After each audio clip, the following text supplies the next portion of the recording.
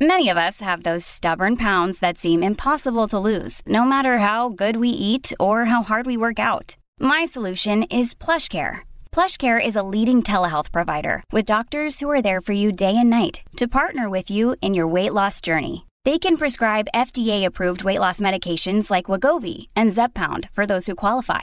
Plus, they accept most insurance plans. To get started, visit plushcare.com/weightloss. That's plushcare.com/weightloss. Hello and welcome to Michigan News from MLive. I'm Jessica Shepard with your headlines for Tuesday, May 28th, 2019. Today we look at the selection of a new president for Michigan State University, a House bill focusing on vaccine waiver rates, and where you can find Michigan's most iconic restaurant. Stony Brook University President Samuel Stanley Jr. will serve as the next president of Michigan State University. Stanley takes the helm in the wake of a tumultuous 3 years left by Larry Nassar, an MSU sports doctor who sexually assaulted hundreds of patients and student-athletes.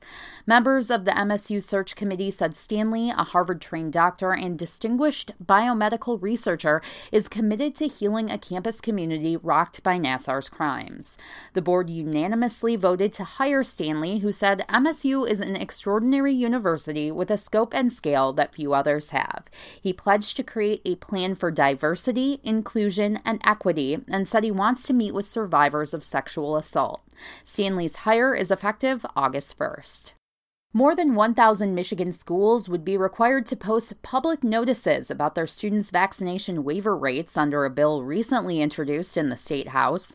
Michigan requires school children to be immunized against 14 contagious diseases, but also is one of 19 states that allow children to opt out if their parents have a philosophical opposition to vaccination. House Bill 4610, introduced by State Rep. Brian Elder of Bay City, would not impact the option for parents to waive their child's vaccinations, but would compel schools with waiver rates over 5% to post signs in at least 24-point font, noting more than 5% of enrolled pupils haven't been immunized or protected against diseases.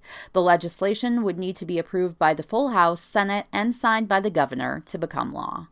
And finally, where can you find Michigan's most iconic restaurant? Well, our Michigan's Best team recently took some time to travel the state, visiting iconic restaurants across both of our beautiful peninsulas.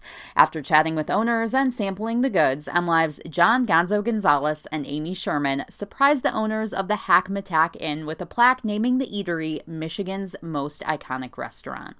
Want to visit? Head south of Sheboygan, just north of Mullet Lake, on the banks of the Sheboygan River. There you will find the Hackmatack Inn, known for charming decor and classic menu items. Bonus, you can arrive by boat for your iconic dining experience. For more on these stories, including a look at the full top 12 most iconic restaurants in Michigan, head to mlive.com. A shout out today goes to Michigan's Adventure after their opening weekend. Thanks for listening and have a great day.